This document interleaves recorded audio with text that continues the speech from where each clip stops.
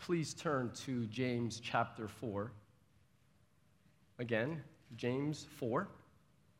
Today we're going to meditate on the joy of relationships and how sometimes it's not joy, but there's actually sorrow in our relationships.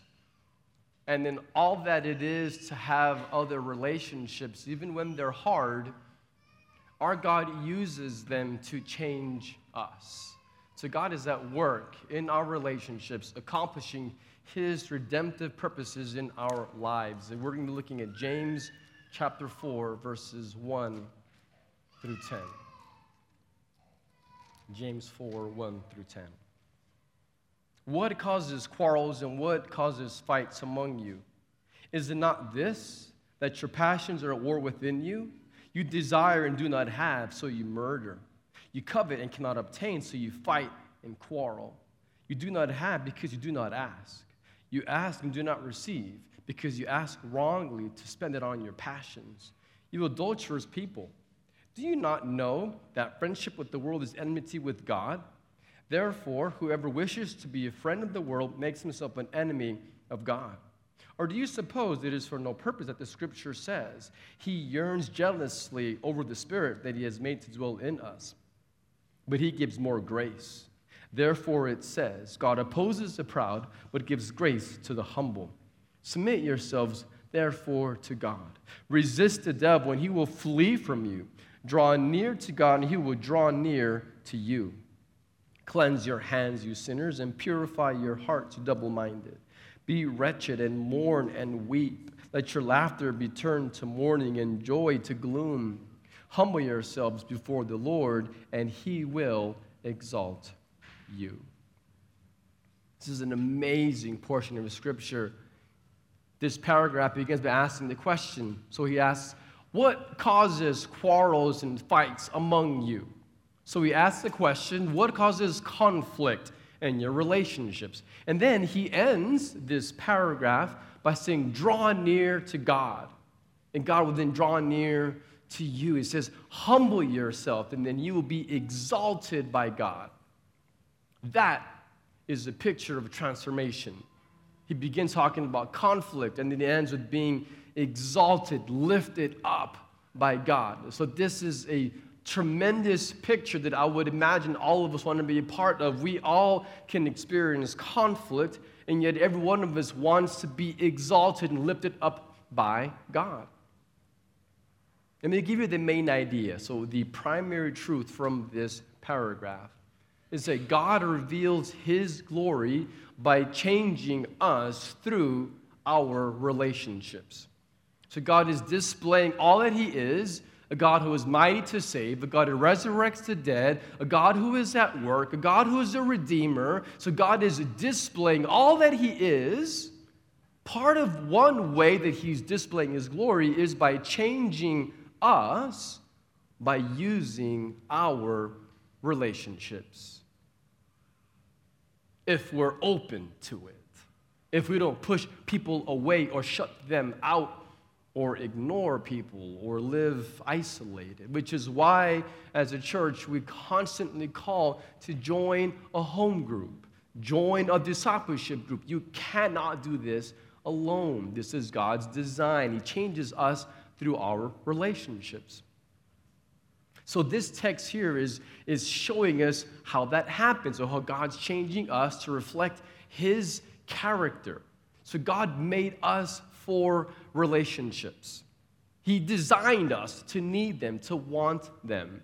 And then He gave us relationships. Of course, you have your most intimate life with your husband, your wife, your children. But more than that, friends, extended family, church members. He's given us relationships so that we can experience joy. Because God is good. Friendships are a gift from above. And yet, if we're honest, relationships can be hard. It can be quite difficult with our relationships. And so I doubt it's just me, but I would imagine that most, if not all, of our relationships are marked with great joy, but also with great sorrow. disappointment and challenge. And yet, in God's infinite wisdom, He uses our relationships to expose us. He reveals areas that need to change, so He is actively exposing us, but then He's also transforming us through His Spirit by the means of relationships. And so relationships are powerful. They are life-changing. So we're going to consider from James 4 the life-changing power of relationships. And so number one, through our relationships, God leads you to, number one, recognize your sinful desires. So through your relationships, God is leading you, number one, to recognize your sinful desires. So He uses your friendships to open your eyes so that you can see what's going on inside of you. Verse 1 begins with a question. So what causes quarrels and fights among you? What's causing this conflict, this brokenness, your problems with your relationships? But then He answers the question. He says, is it not this? Well, it is. He's answering it. That your passions are at war within you. So there's this conflict that's going on inside of you as a believer where you have the Holy Spirit, you're made new, and yet you're not in heaven yet. So we live in the now but not yet. We now are redeemed and we now are being sanctified, but we have not yet been resurrected and glorified. So there's this conflict within us. And He says, what is this? It's your passions. Now the word passions here is describing specifically a selfish or an indulgent passion, so self-centered desires. And then in verse 2 elaborates on it. He says, you desire and do not have, so you murder. You covet and can't obtain, so you fight and quarrel. So He's saying at the root of all of our relationship problems, at the root of our conflict is our self-centered, our self-absorbed, sinful desires. And we can try to get our own way in our relationships and control, manipulate people. It leads to, it says here, like these murderous thoughts. I mean, murder, it could lead to actual literal murder, but even long before you actually commit murder, you can already have thoughts that are pretty dark and murderous, that are just evil thoughts. So He's saying that we have these passions, and then verse 2 says, you do not have because you do not ask. And so He's describing how now even your prayer life is suffering. And so your soul is affected when your relationships are not healthy. It says, you've even stopped praying. You don't have because you don't ask. And so your soul is beginning to slowly drift away from the God that you love. But then verse 3 says, you ask, and so even when you do pray, He says, you ask and you do not receive. So God's not answering your prayers. He's not listening to you.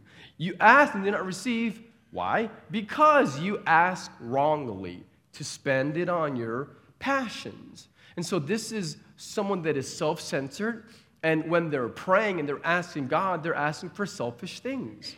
And so they're not asking God, change me. They're not asking God, may your will be done. They're not asking for wisdom from above. They're not asking for God to reveal His glory. They're not asking for anything that is aligned with God's will, because God always answers yes to a prayer that is aligned with His will. See, God loves you too much. Hear me. God loves you too much to give you what you ask for if what you're asking for is selfish. He loves you too much. He won't give it to you because it'll destroy you. It'll consume you. It'll take you further away from Him. It'll take you further away from other people. And you think you want it, and you're asking for it, whatever it is, and it is selfish and self-indulgent, and God is saying, my son, daughter, no, I can't give that to you. He loves you too much. So it says you don't get what you ask for because you're asking selfishly. Because God wants more for us, for you, than usually we even want for ourselves. And what is it that God wants for you? According to these verses, He wants you to have your eyes open so that you can see your sinful desires. He wants you to see. Why? Because those sinful desires are taking you far from Him and are destroying your other human relationships. And so ultimately what God wants is for you to have real, genuine joy and peace. There's only one source of real joy and peace: God Himself. And so He wants to give you the best, which is more of Himself. And so when we pray for that, He will always hear our prayers and answer yes. You see, when we have relational problems and broken relationships, it allows us to see our sinful desires. And when our eyes are opened, this is an act of mercy where God allows us to see so that we can then change. So are you blind to your sinful desires? Maybe you say, well, I don't know. I'm blind, so I don't know if I am or not. Can you help me?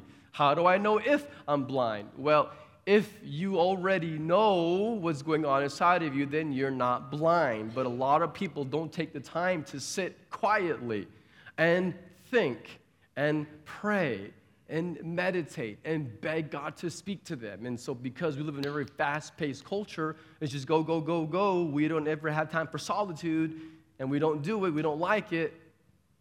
And so a lot of times we're not self-aware. Let me give you some examples of some sinful desires here on the screen. This is not exhaustive, but these are some big ones, some common ones. One is comfort. And we see this in our relationships. Again, comfort's not evil or bad, but we can corrupt it. And then we can make it the ultimate and what we want most in life. And so then we corrupt what is good, and it becomes a deep, sinful desire. So one is comfort. So this in a relationship is, I want it and I must have it. And you better give it to me. And you better not get in my way of getting my comfort. And so deep inside, this person fears the hard work that relationships take. And they've made comfort an idol, so to speak. But another one is pleasure. I must have it, I want it, and you better give it to me. So this is, for example, if you're married, you exist to give me pleasure. And so this is your sole purpose, and this is more, well, this is both, but more common with men who make their wives an object more than a person to treasure. And this is it. You exist for my pleasure. Give it to me. And so deep inside, this is a fear of pain. Others' deep desire is recognition. And so what they want, like, I want it and I must have it. I deserve recognition. If I don't have it, I will be crushed. And a lot of times this is evidenced in how we treat one another and always trying to one-up each other and gain recognition and look better by pushing others down. And there's this fear of being overlooked, of not being noticed, not being valuable or important. Others, their desire is power. This is, I must have it and I want it. And you do what I say, or you're going to experience my wrath if you don't do what I say. And this is a fear of being told what to do. This is wanting to be autonomous and in control of everything in your life. For people, it's a little bit more nuanced, and so control is another one, similar to power, but this is, again, a wanting to control and to manipulate and saying, you don't disappoint me, so you exist to not disappoint me. And so we go into a marriage, for example, and we think that he or she is going to complete us. He won't. She won't complete you. I'm telling you right now. He or she can't. You were made for Jesus, not for him or for her in the ultimate sense. No way. And so deep inside, this desire to control, manipulate is insecurity. Others, it's acceptance or approval. Same kind of thought here. I want it, I must have it, and you are responsible to give it to me. And so deep inside, there's this fear of rejection. And any one of these, I'm sure you could probably identify with at least one. You could probably add to this list. Again, not exhaustive. But these are deep-rooted struggles that usually are able to be seen in relationships. And so how we treat one another, how we speak to one another, how we respect or lack of one another usually will show what's going on inside. So God is gracious to use our relationships to show us. If you're more concerned with your comfort than the other person's well-being, that's a sinful desire. Is your marriage vibrant? I mean that. Is your marriage vibrant? When was the last time that you had a conversation with your wife or husband that was more than just logistics about the children or who's going to the grocery store or who's going to take the car? When was the last time that you sat down, looked in each other's eyes, and shared your hopes and dreams and what God is speaking to you and had a meaningful conversation?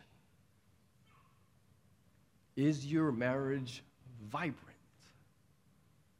It ought to be.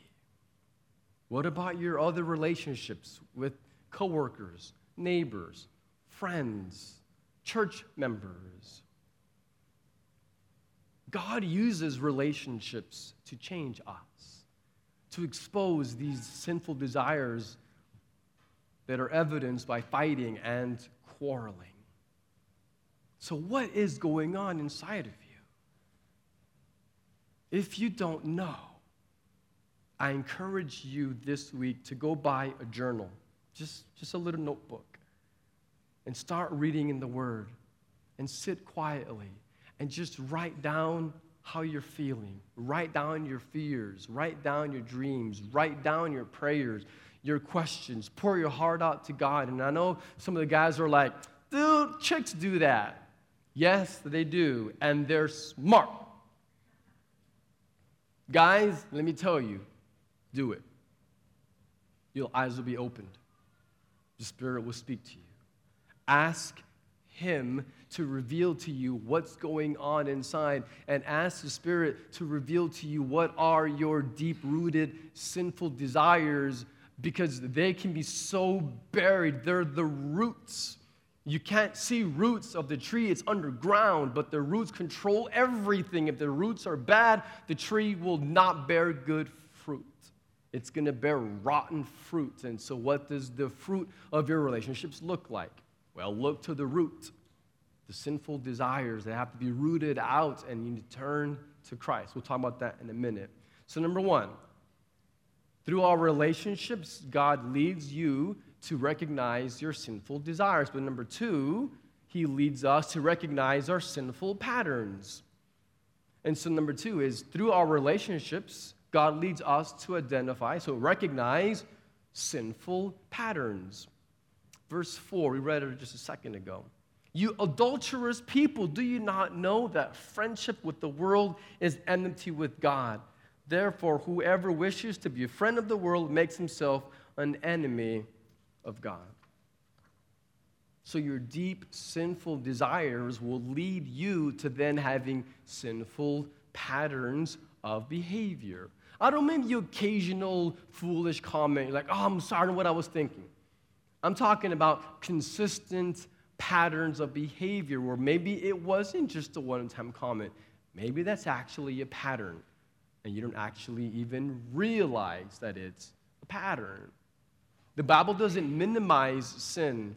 It doesn't try to sugarcoat sin. It calls it spiritual adultery. God says, you adulterous people. So when we sin with these patterns of behavior, it is spiritual unfaithfulness to God. And when we live by the standards, the morals of this world, it says being a friend of the world, when we adopt that mentality, that lifestyle, it puts you at odds, actually being an enemy of God. He says it makes you an enemy. That's what the word says. This is serious. I didn't make this up. I'm just delivering what the Bible says. And so your relationships are going to reveal sinful patterns that put you in opposition to God. And so we have to recognize, we need to open our eyes and see our patterns. Patterns maybe of anger, or of not listening, or of having a mean spirit. These are evidence in relationships. Things like gossip. That's cancer to your soul and to our church.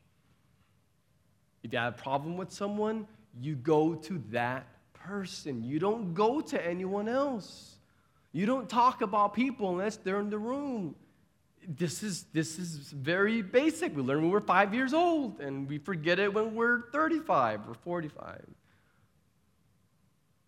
But this is evidence in relationships. Harsh words, impatience with each other, or shutting people out, ignoring them. You know, the cold shoulder. Why would we do that? Why would you shut people out? Well, I can think of two reasons, probably more, but two simple ones why we shut people out. One is because we want control. And by being quiet and shutting them out and ignoring them and not replying to them, we're trying to get leverage over them, make them feel bad, and get control again so that we feel better about our own insecurities. Control. But it's evidence with this pattern of shutting people out. But another reason is I think it's because we're exposed, and this person speaks truth, and so we don't like that. So we ignore that person. We don't want to face the reality of who we are, and so we conveniently ignore those people that make us feel uncomfortable about how we're living. But it's more than that. Our relationships also show sometimes we want to dominate conversations. Again, control. Or even if you're married, I would say this one, an emotional attachment. Now, I'm not talking about adultery. We all know that there's lines physically we ought not cross. People still do it, but of course that is clearly wrong. But we can toe the line by having that person in the office that when we go hang around them, we get what I call the tingles. You know what I'm talking about? There's the opposite sex, coworker, you're around him or her, and you just really enjoy their company a little bit more than maybe you should.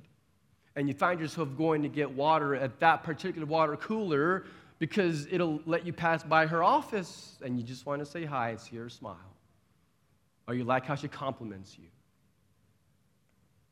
These begin to be emotional attachments where you begin to message. And it's not evil, we're just chatting, but you ought not be chatting to that degree with the person of the opposite sex, because you know that what's happening inside of you is you are emotionally connecting with that person, and you're drifting away from the God you love and from your spouse. And so these are all examples. There could be many more, but these are all things that we can see that are evidence in our relationships that expose sinful desires, which are the root, and then the sinful patterns, which is the fruit. And so we need to beg God to open our eyes to what's going on in our lives and to have people that can speak truth. If you don't have the kinds of relationships in your life, people know you and will speak truth to you in love, then you will continue to be one of those adulterous people who is a friend of the world and is being opposed by God. And so we have, through our friendships, God exposes and reveals our sinful desires, our sinful patterns. Number 3, through our relationships, God leads us to resolve to change. So yes, he reveals what's going on at the root, the fruit, but then he leads us to resolve, to change, to decide, to commit to change. Verse 5 says that due to the Holy Spirit who is inside, dwelling in us, it says that God yearns jealously. So he is jealous. And then verse 6 says that God gives more grace. And then he defines how? By opposing the proud, but giving grace to the humble. You're thinking, really, Pastor? If he's good and holy, then why is he jealous? Jealousy is a sin. That's sometimes how we think. But God can't sin. So this jealousy must be holy. You see, the word jealous here is best defined as being zealous. And so God is zealous for you. He is jealous for you. This is a holy longing for you, a holy desire for you, a holy jealousy and zealous, a zeal for you. God desires, he wants your heart. And this holy jealousy here is the fact that God will not stand for a rival. Husbands, if your wife had a guy coworker who was trying to woo her and trying to win her heart, how would you feel about that if you found out? You'd be mad. If you found some text messages from a coworker where your husband had a woman at work that was trying to win your husband's heart, would you appreciate those messages? No. No. Because what you have is exclusive and should be intimate, including emotionally, not just physically. And so, God, in the ultimate spiritual sense, our marriages are simply a picture that points to the true relationship between Jesus and his people, the church. We are the bride, he is the groom. Our marriages are to mirror that. And so he will not stand for a rival. God wants your heart, and he wants it all. He doesn't want to share your heart with the other idols. He's not going to share your heart and you go on with other lovers. He doesn't roll like that. He doesn't. He's a holy God. And he wants your whole heart. He wants you. He is jealous for you. And so when we turn to idols, to other things to fill us, to give us joy that's sinful, God opposes it. God is warring against it. So he is actually in opposition to whatever it is that is competing for your affections. Sometimes the best thing for us, and maybe for you, the best thing for you is for God to allow you to be miserable. You hear me? I didn't misspeak. It's quite possible that the best thing for you right now is for God to allow you to be miserable with a broken relationship with your spouse or whomever, so that you can resolve to change. Because God wants your heart. And your broken human relationships is simply a way for you to see that there is a deeper brokenness inside that is your relationship with God. Because it is not possible to have all kinds of broken relationships that are horizontal, so other humans, and to have a healthy vertical one. No way. They're connected. And so if you show me a husband who is not loving his wife, I'll show you a husband who is not loving Jesus. It's connected. It's spiritual adultery. And so what God wants is to take your problems and disappointments in your relationships and use that to drive you to your knees, because God wants to flood your soul with his presence, with his Spirit's healing, with mercy, with love, with grace. But he has also revealed how he does that. God opposes the proud, but gives grace to the humble. When we humble ourselves before God, his grace floods in. And we sense his love again, and he begins to heal and to restore. You're thinking, Pastor, you don't know, I'm the victim. It's his fault or it's her fault. I have these problems in my relationship. Yes, they're painful, but you don't understand. I am the victim. And without trying to make that light, I may agree with you that you likely are the victim, that he or she has been the offender. But here's my question for you to ponder this week.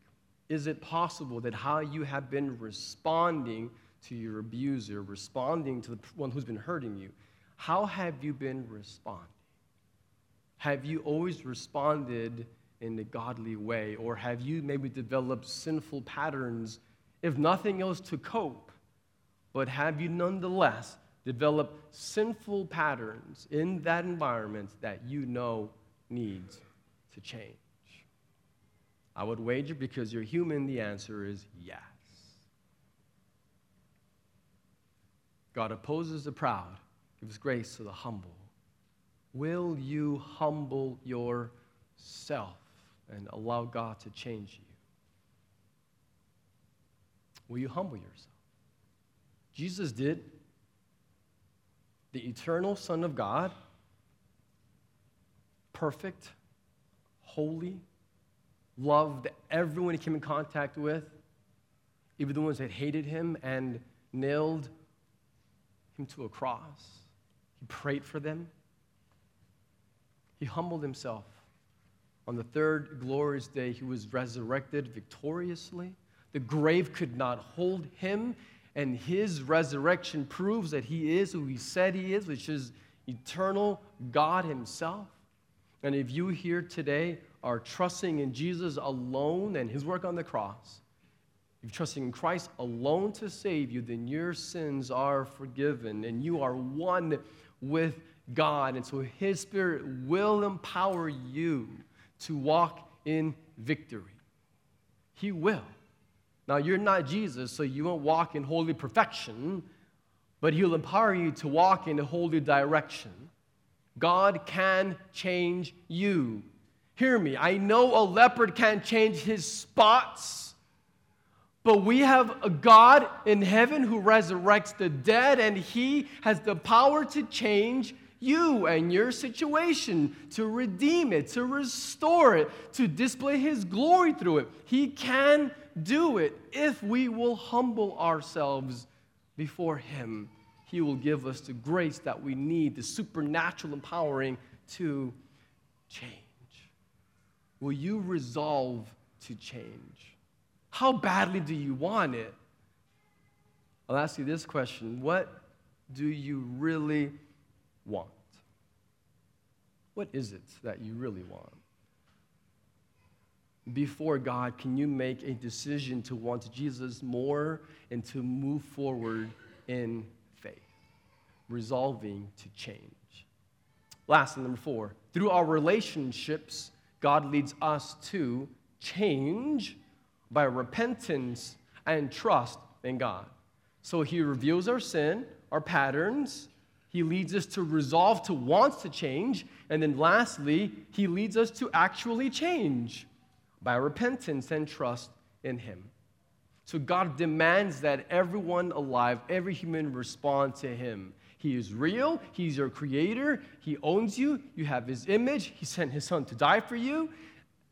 And we're called to respond to him. And Jesus preached. He says, the time is fulfilled. The kingdom of God is at hand. Repent and believe in the gospel. So Jesus is saying, the king is here. I am the king. Now bow down and trust me. Love me. Worship me. And how do we enter into his kingdom? Repent and believe. With all your heart, you turn away. Repent means to turn away. Turn around. And we trust him. So in light of Jesus' coming, we're commanded to respond with faith and repentance. And this is how we enter the kingdom. This is how we come to faith in Jesus. You become a Christian, a disciple, by repenting and trusting in Jesus, giving your whole heart to him. That's how you enter into the kingdom. But then you grow. Then you grow in your faith and you change. So you come to Christ, faith and repentance, and then you grow in Christ the same way, ongoing, daily, reaffirming that trust and repenting of ongoing sin. James 4, 7 through 10. We read it once, but let's read it again, just the last few verses. Submit yourselves, therefore, to God. Resist the devil, and he will flee from you. Draw near to God, and he will draw near to you. Cleanse your hands, you sinners, and purify your hearts, double-minded. Be wretched and mourn and weep. Let your laughter be turned to mourning and joy to gloom. Humble yourselves before the Lord, and he will exalt you. One observation from verse 7 that's significant is he mentions the devil. He mentions Satan. So he mentions our sinful desires, our sinful patterns, our relational brokenness. Satan is involved. He's at work, dividing and tempting. And so understand that there is a real enemy. But we don't have to fear him because God is powerful, stronger than him, and he is in us. He says submitting to God. You see that in verse 7. That is the essence of repentance, is again turning away, submitting to him, agreeing with what God says is true about you. Saying, I agree with you, God. I am a sinner. I agree with you. Jesus died for me. I'm going to trust you. I'm going to turn around and get on a path that leads towards you in your presence and life. And then verse 8 says, draw near to God, and he will draw near to you. That is just beautiful verse. Draw near to God, and he will draw near to you. You're wondering, well, how do I do that? How do I draw near to God? You draw near to God. You place your trust in him. We know God through, primarily, there's two realities here, how you can know God. One is through the Word, and second through the Spirit. You need Word and Spirit to know God, to draw near to him. You cannot know God apart from his Word. You cannot draw near to him apart from his Word. This is how we do it. We know who God is through his Word. The Bible is the inerrant, infallible, inspired revelation of God, his self-disclosure. He has revealed who he is in his Word. And so it is the final authority for the life of every believer and for this church. And so we know who God is through his Word, and we draw near by reading it. But that isn't enough. You need the Spirit. Because apart from the Holy Spirit, the Bible is going to just be an old book that's academic and maybe interesting and religious.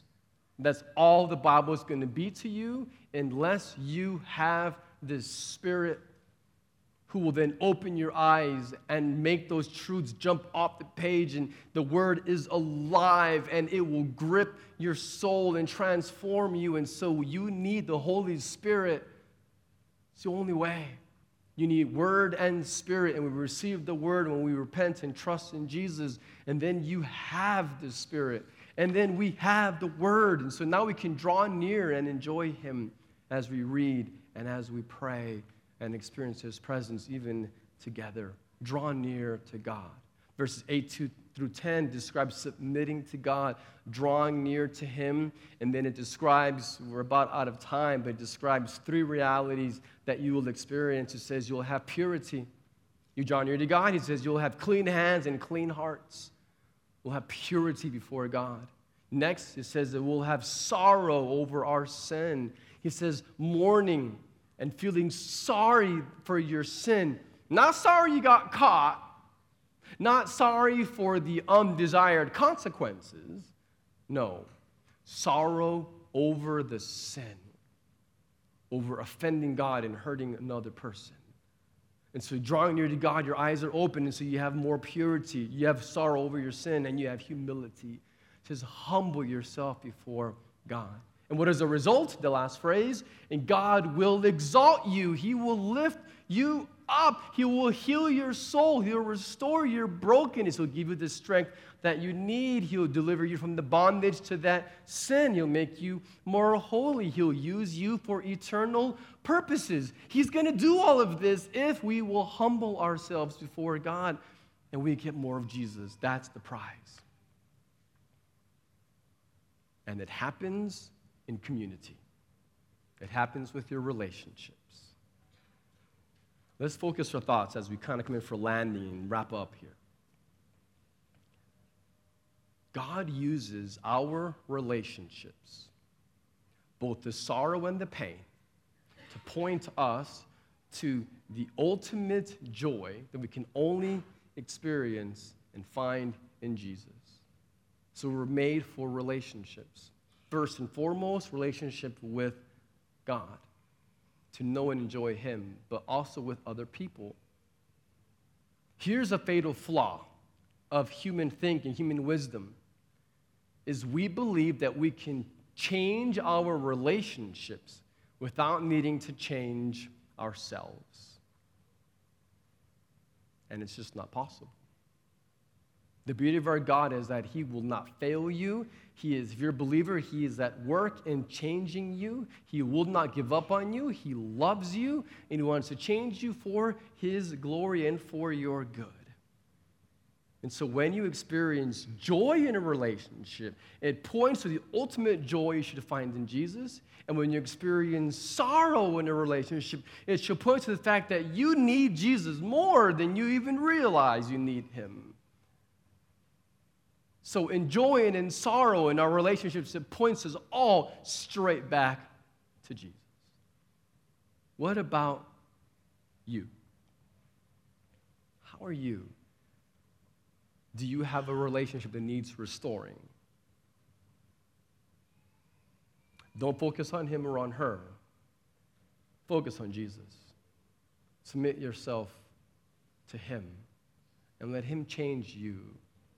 And I can promise you this, it'll improve your relationship. I don't have a crystal ball, I'm not a prophet. I don't know what will happen, but you'll still have more of Christ. And God may just restore that relationship. Is there someone that you need to call this week? Maybe someone who is in this room that you have conflict with or uneasiness with, and you know before God that you need to call them, arrange a coffee, and seek to reconcile. Is there someone? We can't ignore this because a healthy church is consisting of healthy relationships. What about you with God? How is that relationship? Do you know this one true God who loves you? If you don't, you can know Him today. Come, speak to me. I'd be happy to introduce you to Jesus. You can know God and experience this peace and joy that only He can give us. Will you please pray with me? Our Holy Father, we are just filled with joy at knowing that we belong to You and You belong to us, and that we have eternal joy awaiting us. And even on this side of the resurrection, we have Your presence. We have Your people. We have Your word. We have everything that we need to live a life for Your glory. Pray that You would be with us, that would be a church that is marked with healthy relationships that reflect Your beauty and Your character. Make us a healthy church, Father, and we pray it for Your glory in the name of our King Jesus. Amen.